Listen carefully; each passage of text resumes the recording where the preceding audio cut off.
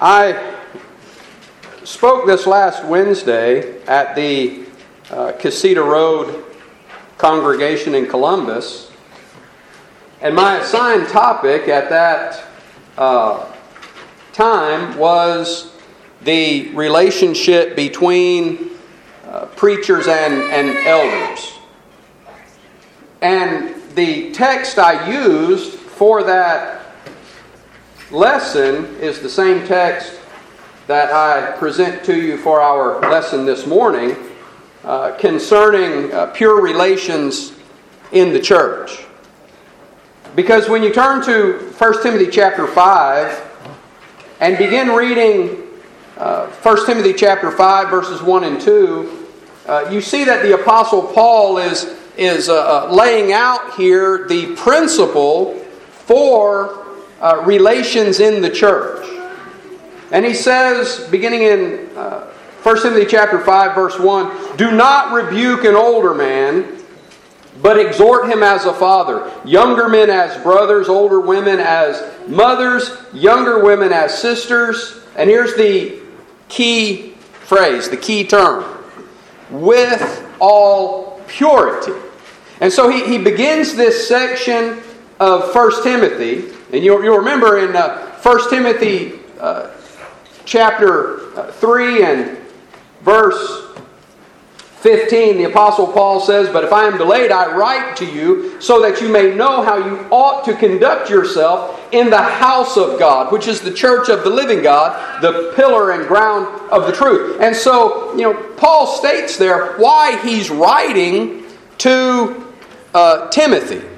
And it is to instruct Timothy in his instructing the church for how to be the house of God, for how to be the household of God. A lot of times in our prayers or in our discussions, we talk about the house of God, and sometimes this building is referred to as the house of God, and really that's not the correct application of that. This building is not the house of God. When we say in our prayers that it is good to come to the house of God, we're not talking about this building. We're talking about being together as the church of God, as His people. And so that's what Paul is writing to Timothy to instruct Timothy about, is how to teach the brethren about being the household of God. And so he begins this section of that instruction to Timothy, talking about relations in the church, using that key term, "with all purity." And he ends this section with that same phrase, or that same word, or I should say a similar word. He says, "Do not lay hands on anyone hastily, nor share in other people's sins," in verse 22. "Keep yourself pure." So he begins this section talking about purity, and he ends this section talking about purity. And so the key element of relations in the church is purity, to be pure with each other. And so, of course, we need to understand what Paul's talking about when he refers to purity. That word that is translated purity there is a pretty unique form of that word. It's actually only used in two places, both of them right here within just a few verses of each other. If you look back in verse 12 of 1 Timothy chapter 4, it says there, "Let no one despise your youth, but be an example to the brethren in word, in conduct, in love, in spirit, in faith, in purity." That's the same form of the word that is used in 1 Timothy chapter 5 and verse 2, "with all purity." It's the only two places that specific form of the word is used. And it means to be without moral defect. To be without moral defect. So what would that mean when he says, "with all purity"? That conduct yourself in your relations in the church toward older men, older women, younger women, in this way, with all purity. He's saying there to conduct yourself toward the brethren, toward these specific demographics in the church, if you will, in a morally upright way. in a way that is correct, that is morally right. And what does that mean to be morally right? Well, what is biblical morals? Honesty, integrity, faithfulness, free from wickedness or blemish. Or when Paul talks about sexual immorality, for example, he talks about it as filthiness. Well, conducting ourselves toward one another with purity means that no such filthiness exists in those relationships. And so that's what he's talking about here when he says, with all purity, moral correctness. And so that's the key to these relations in the church. This word, even though it's only used in these two passages, 1 Timothy 4:12 and 1 Timothy 5:2, that specific form of the word, it's from the same root word that words like holy come from. For example, in 1 Peter chapter 1 and verse 5, Peter quotes from Leviticus and he says, "But as he who called you is holy, you also be holy." And it's a very similar application that Paul makes of the different form of the word in 1 Timothy chapter 5 and verse 2, because he says, "In all your conduct." So you be holy, again, same root word as the word translated purity in 1 Timothy. You be holy because God is holy. The God that you serve is holy. So you be holy in your conduct. So again there, it's talking about a distinct kind of lifestyle. That word holy means sanctified, or similar to sanctified, as we'll see in just a second. It means set apart for a specific purpose. And so our conduct in Christ is supposed to be distinct. It's supposed to be different than the kind of worldly relationships we see. And so it's from the same root word that's translated holy. It's from the same root word that's translated sanctified. All these words are related and have similar meanings. We understand that sanctified means separated or set apart. We're sanctified by the Word of God to Christ. We're set apart from the world to Christ through obedience to the Word of God. And so that's the same root word, sanctified, as we read in Acts chapter 20 and verse 32. And notice how these words are applied in a similar way to our conduct, to the way that we live in Christ, and how that plays into our relationships with one another. As it says there in Acts chapter 20 and verse 32, Now, brethren, I commend you to God and to the word of His grace, which is able to build you up and give you an inheritance among all those who are sanctified.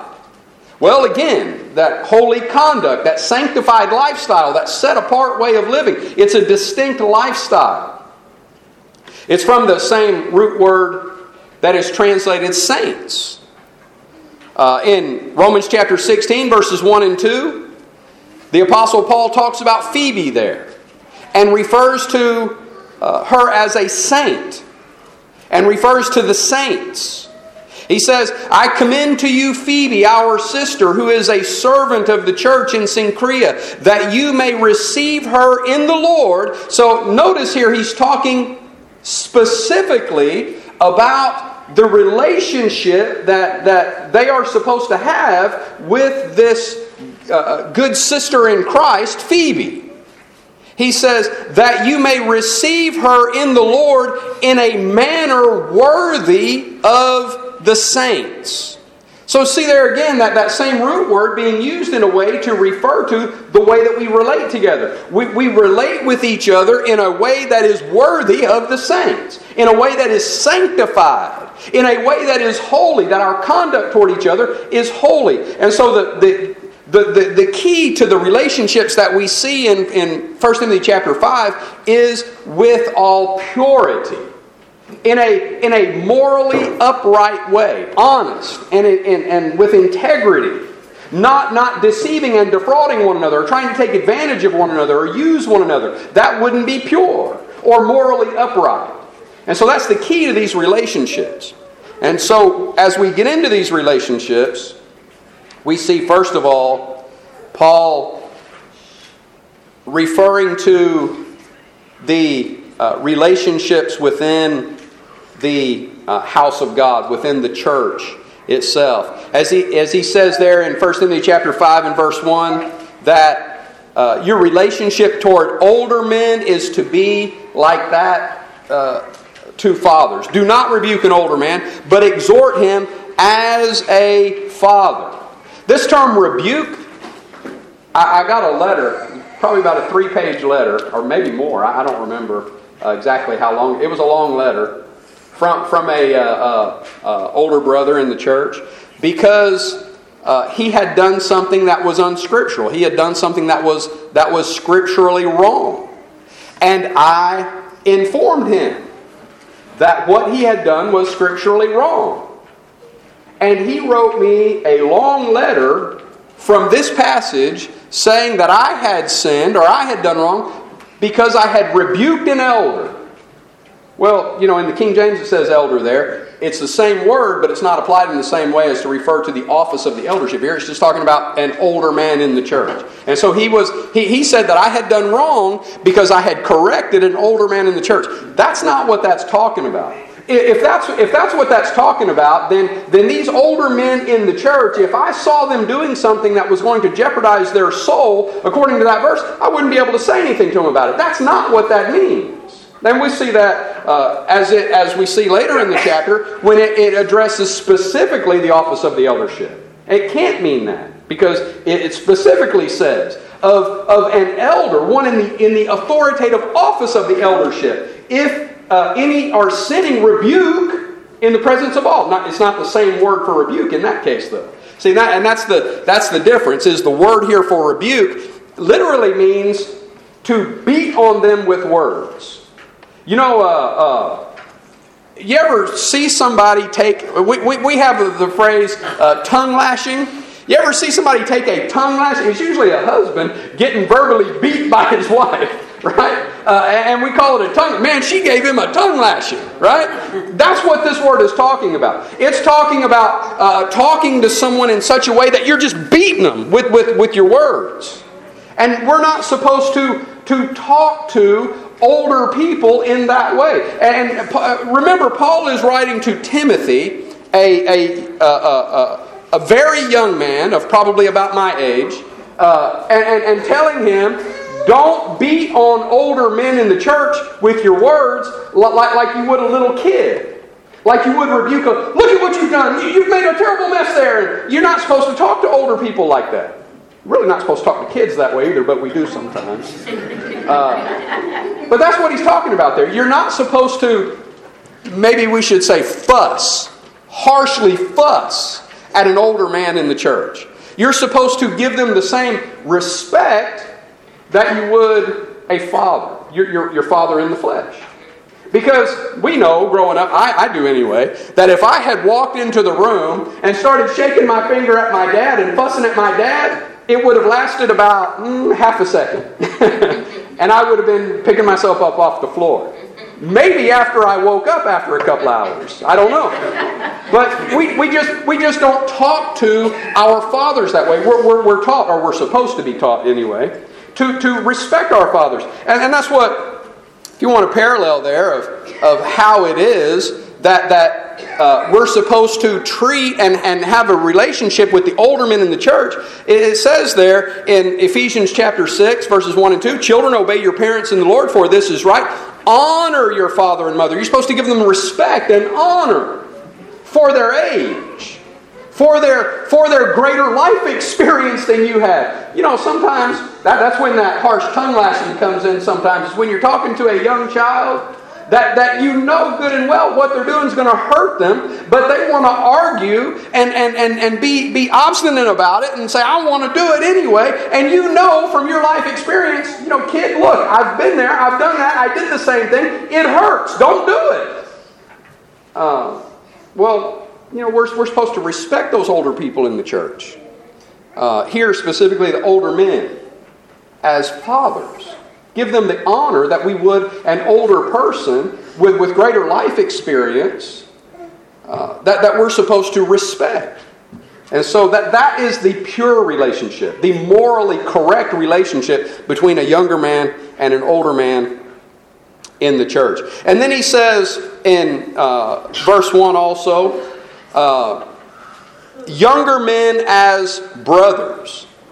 And so notice the emphasis here. You got fathers and brothers. Notice the emphasis here on family relationships. As Paul is teaching about relationships in the church, he's emphasizing the family relationship that is the church. It's the house of God. It's a family. And we're supposed to conduct ourselves toward one another as family. And you know, there's some, I have known of some very broken family relationships where brothers took advantage of each other and purposely tried to hurt each other, but it's not common. What is more natural and normal is for the older brother to look out for the younger brother, to take care of the younger brother, to protect the younger brother, to try and instruct and guide the younger brother. That's what is the more natural family relationship. And that's the way that Paul is telling Timothy to be toward the younger brothers in the church. To nurture them, to care for them and guide them. You know, in the family structure that was prevalent at the time that Paul wrote this to Timothy, the firstborn son in the home had the same level of authority with the father. Now, the son was in subjection to the father, but when the father wasn't there, the rest of the family looked to the oldest son, the firstborn son, as the head of the family. And so in this relationship of an older man to a younger man, to look at him as a brother, a younger brother in the church, a younger brother in the family. It's a relationship of nurturing and guiding and instruction. And you see it in Genesis chapter 13 and verse 8, I think, is a good example there. In Genesis chapter 13 and verse 8, you've got this situation between Abraham and Lot, where they had their respective households, and they were both increasing greatly. And there was beginning to be some strife between the two households for the resources there. And so Abraham's primary concern seems to be maintaining a pure family relationship with Lot. He doesn't want to have strife with Lot. He doesn't, and Abraham the older one, Lot the younger one, right? Lot was Abraham's nephew. He wants to maintain that pure relationship. And so he says there, so Abraham said to Lot, please let there be no strife between you and me, and between my herdsmen and your herdsmen. Why? For we are brethren. There's not supposed to be strife between brethren. You know, one of the saddest things to see is a house broken because of strife between the brethren. In a home where you've got one brother pitted against the other brother, and it just rips the home apart, and the parents are in tearful mourning all the time because the two brothers are constantly going at each other and can't get along, and there's strife there. And Abraham pleads with Lot, let that not be the case between us, for we are brethren. Well, that says a lot about the kind of relationship that we're supposed to have in the church between brethren. And here specifically, older toward younger, a relationship of nurturing and care and purity to take care of those younger brothers in the church. And then he goes on and he says, older women as mothers. Now, here I really need to emphasize that Paul is not telling us here to walk around calling each other father and mother, or to use these titles and to remind some of the ladies in the church that they are older ladies that should be called mother. Because they might smack you if you remind them that they are older ladies in the church. The emphasis here is on the relationship, on the purity of the relationship. How would you treat your mother? Now, you know, I know... I guess I'm a self-admitted mama's boy. Me and my mom were best friends. You know, we cut up a lot and we did a lot together. And I would never think about... One of the things that broke my heart as a teenager was to was for my mother to find out things that I had done that hurt her. And I mean, one of the things that she could say to me that would really make a tremendous impact on me was, you make me look like a bad mother when you do things like that. People see you do things like that, and they think I'm a bad mother that didn't teach you better than that. And that's not true. I did teach you better than that. And so we wouldn't think about purposely hurting our mothers or taking advantage of our mothers, defrauding our mothers. You know, it kills me sometimes to hear about. I just heard about one just recently where a younger guy in the church got into an impure relationship with an older lady in the church for the express purpose of taking advantage of her and defrauding her. Took her credit cards, emptied her bank account. Well, you know, that kind of thing is almost unfathomable. When you think about the way that you would treat your own mother, you wouldn't treat your mother that way.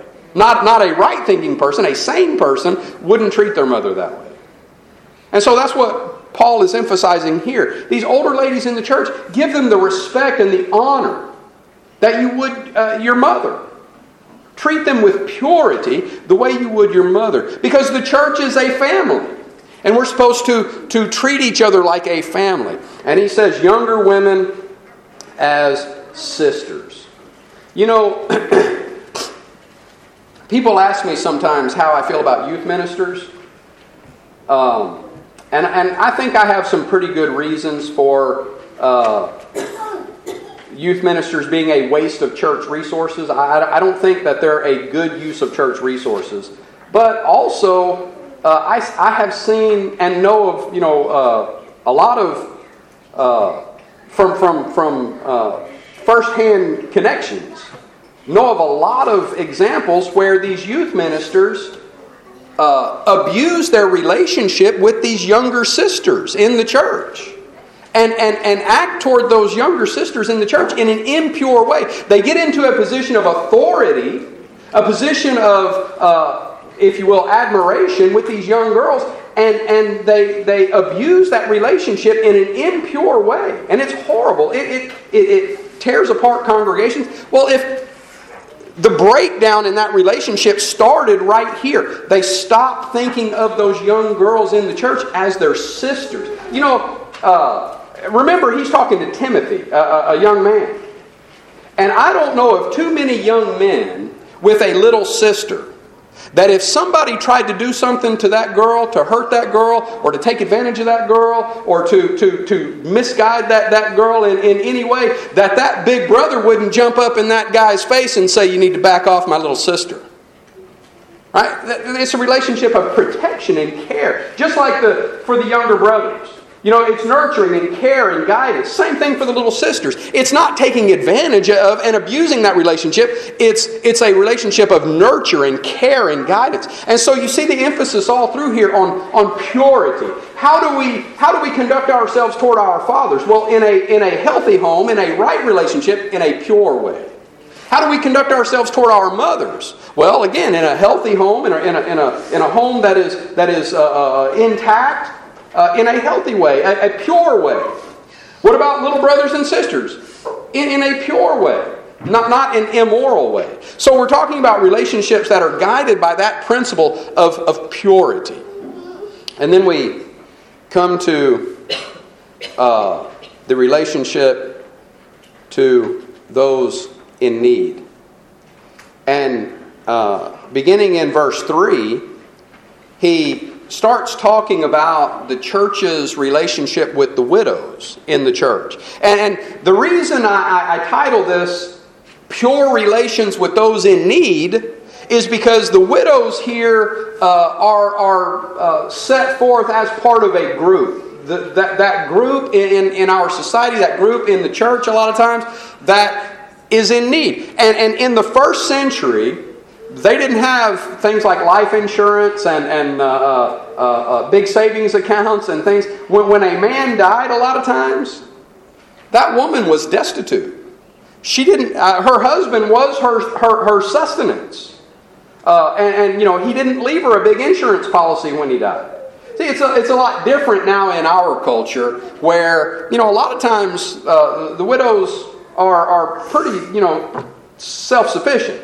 Either they have been working women that have their own retirement, or their husband left them with a retirement pension that takes care of them. And for different reasons, widows in the American culture and American society don't really require the same kind of care like Paul is talking about here. He's talking about a society where the woman's sustenance almost entirely was her husband. And without her husband, if no one stepped in to take care of her, she would be destitute. And so that stands forth as a relationship with someone who is in need.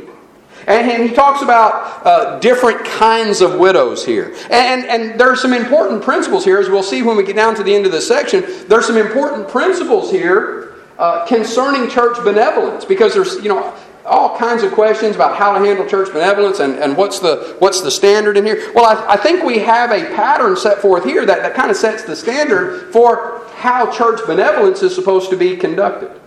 He starts out talking about those who are really widows, or the American Standard Version has widows indeed. Those who are really widows, or widows indeed. Now, he says they're honor widows who are really widows. You look down to verse 5, and he's talking about these widows indeed again in verse 5. He says, "Now she who is really a widow and left alone trusts in God and continues in supplications and prayers night and day." So who is this one who is really a widow? Well, look at who she's contrasted with. This one who is a widow indeed, or really a widow, is contrasted to the widow who has family. So this is a woman whose husband has died, she has no family, and thus has no one to take care of her. She is a widow indeed. Without help, without someone stepping in to take care of her, she would be destitute.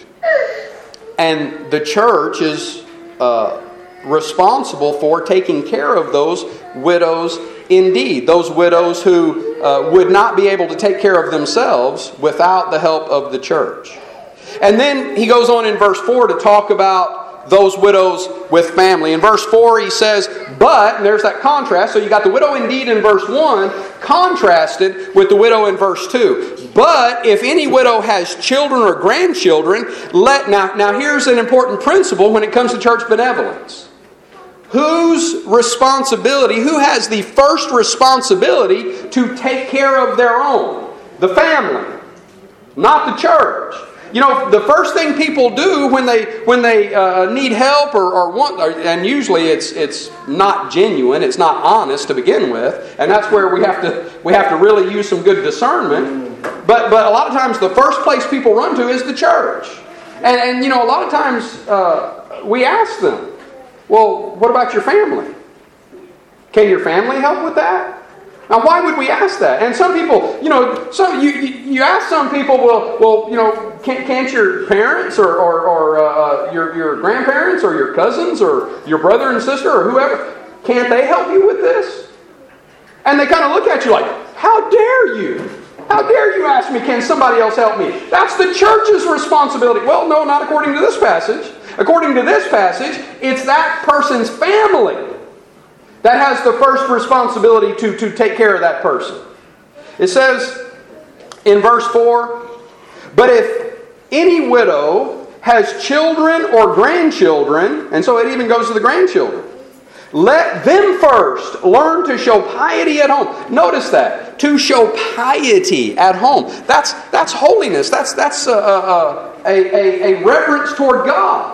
And so by taking care of our own, we're showing piety toward God. And of course, it is respect for those widows. It is respect for the mother or the grandmother that is being taken care of, and respect and honor for God. by taking care of your own. And you see that as you look at the parallel passages here as he goes, and he kind of transitions back and forth between these different widows. For example, in verses 6 through 8, he says, "But she who lives in pleasure is dead while she lives. And these things command, that they may be blameless. And if anyone does not..." Now notice it. What do you do when you take care of your own? When you take care of this mother or grandmother that needs help, and you step in the absence of your deceased father, you step in and take care, or grandfather, you step in and take care of that one who is left a widow. What do? You show piety. You show respect and honor toward her and to God. And the reason I say "and to God" is because of what it says in verse 8. "But if anyone does not provide for his own, and especially for those of his household, he has," notice it, "he has denied the faith, and is worse than an unbeliever." So this person who would see their mother or their grandmother widowed, and say, "Well, now, don't bother me with that. You go and ask the church. The church is supposed to take care of you. You go and ask the church." They've denied the faith. They've denied the gospel, because here it says, right here in the gospel of Christ, their family's supposed to take care of it. They have denied the faith. They've denied the Word of God and made themselves worse. Now, that kills me. Worse. How can you be worse than an unbeliever? Well, Peter says that it would have been better not to have known the truth than, after having escaped the pollutions of the world, you go back to it. See, now here's somebody who knows that they had escaped the pollutions of the world, knows that they had salvation, and then turned back to the world and lost their salvation, become condemned again, become entangled in them again, and polluted, like the dog returning to his vomit and a sow wallowing in the mire. And how is it going to be for that person in the day of judgment? It says that it's going to be worse for them because they knew the truth and denied it. They knew that they could have escaped that and went back to it. Well, what about the one here that is worse than an unbeliever? See, they've been instructed in the gospel in how to honor and respect their elders, how to take care of their parents. And you know, this is a principle that is all through the Bible. You remember when Jesus rebuked the Pharisees by making the Word of God of no effect by their traditions? The tradition he specifically pointed out was the tradition that said, if you dedicate your money to the temple, then when it comes time to use that money to take care of your family, you can say, well, I can't take care of you because it's Corban. I dedicated it to the temple. He said, you make the Word of God of no effect. Well, what's he talking about there? They were instructed by the Word of God all through the law of Moses, all through the Bible, and here in the Gospel, in the New Testament. We're instructed to honor and respect our parents, our grandparents, our elders. And when they need taken care of, it's the right thing. It's pure. It's morally right. It's the right thing to do to step in and take care of them. And so someone who doesn't do that has denied the faith. They've denied the Word of God, and they've become worse than an unbeliever. That's why I say the piety isn't just, and I know a lot of times the interpretation there and the application is they show respect for their parents. But I think it goes beyond that to showing faithfulness to God. Because here it talks about being unfaithful to God if you don't do that. And so the widow with family is the responsibility of that family to take care of. And for that widow, that person in need, if we broaden that out to include, and you know, widows are included in a group that is the widows and orphans, the fatherless and the widows. And they're included in a group all through the Bible. James 1:27, we'll see that in this discussion of widows. They're included together as those in need. So we broaden that out to those in need in general. And when those people in need that have family that could step in and take care of them have to come to the church instead, it's a shame on that family. It's a reproach on that family for allowing that person to be so destitute they have to go to the church for help. That responsibility falls first to the family, not to the church, out of respect and honor in the family. And so we have these relationships. Next week we'll pick up with the enrollable widow in 1 Timothy chapter 5 and verse 9, and we'll continue looking at these relationships. We'll get down into the relationships with the elders in the church. And there he goes from the relationship between members in the church to the relationship towards specific people in the church, those in need, specifically here using the widows as an example of that. And then he gets down to those in authority. And the reason I title that, and we'll talk about that more next week because I'm running out of time, the reason I title that those in authority is because there are many who say that the elders don't really have any authority, it's just they're supposed to be good examples. Well, which of us are not supposed to be good examples? We're all supposed to be good examples. Yes, the elders do have authority. They are those in authority. And so we'll come back as he comes down to that section and talks about our relationship toward those who are in authority. But the thing that we want to emphasize as we talk about these relations in the church is that the church is a family.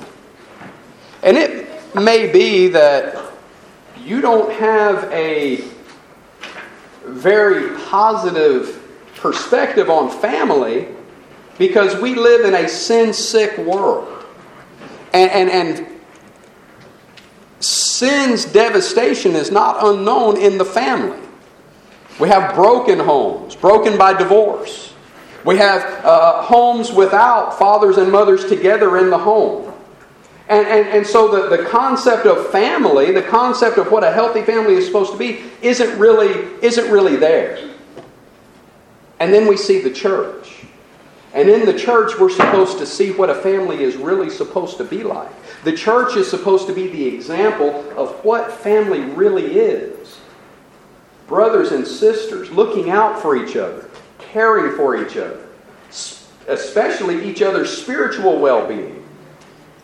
And mothers and fathers looking out for the younger people in the church. You know, he talks about the older women in Titus, a parallel here to 1 Timothy chapter 5. He talks about the older women in the church instructing the younger women in the church how to be the lady in the family, how to love their husband and love their children and be the manager at home. And so we have the picture of what the family is supposed to be in the church. And it may be that you've been beaten up by the world. And you see the healthy family that is the church. And you want to be a part of that. You want to get out of the world that is bent on destroying the family.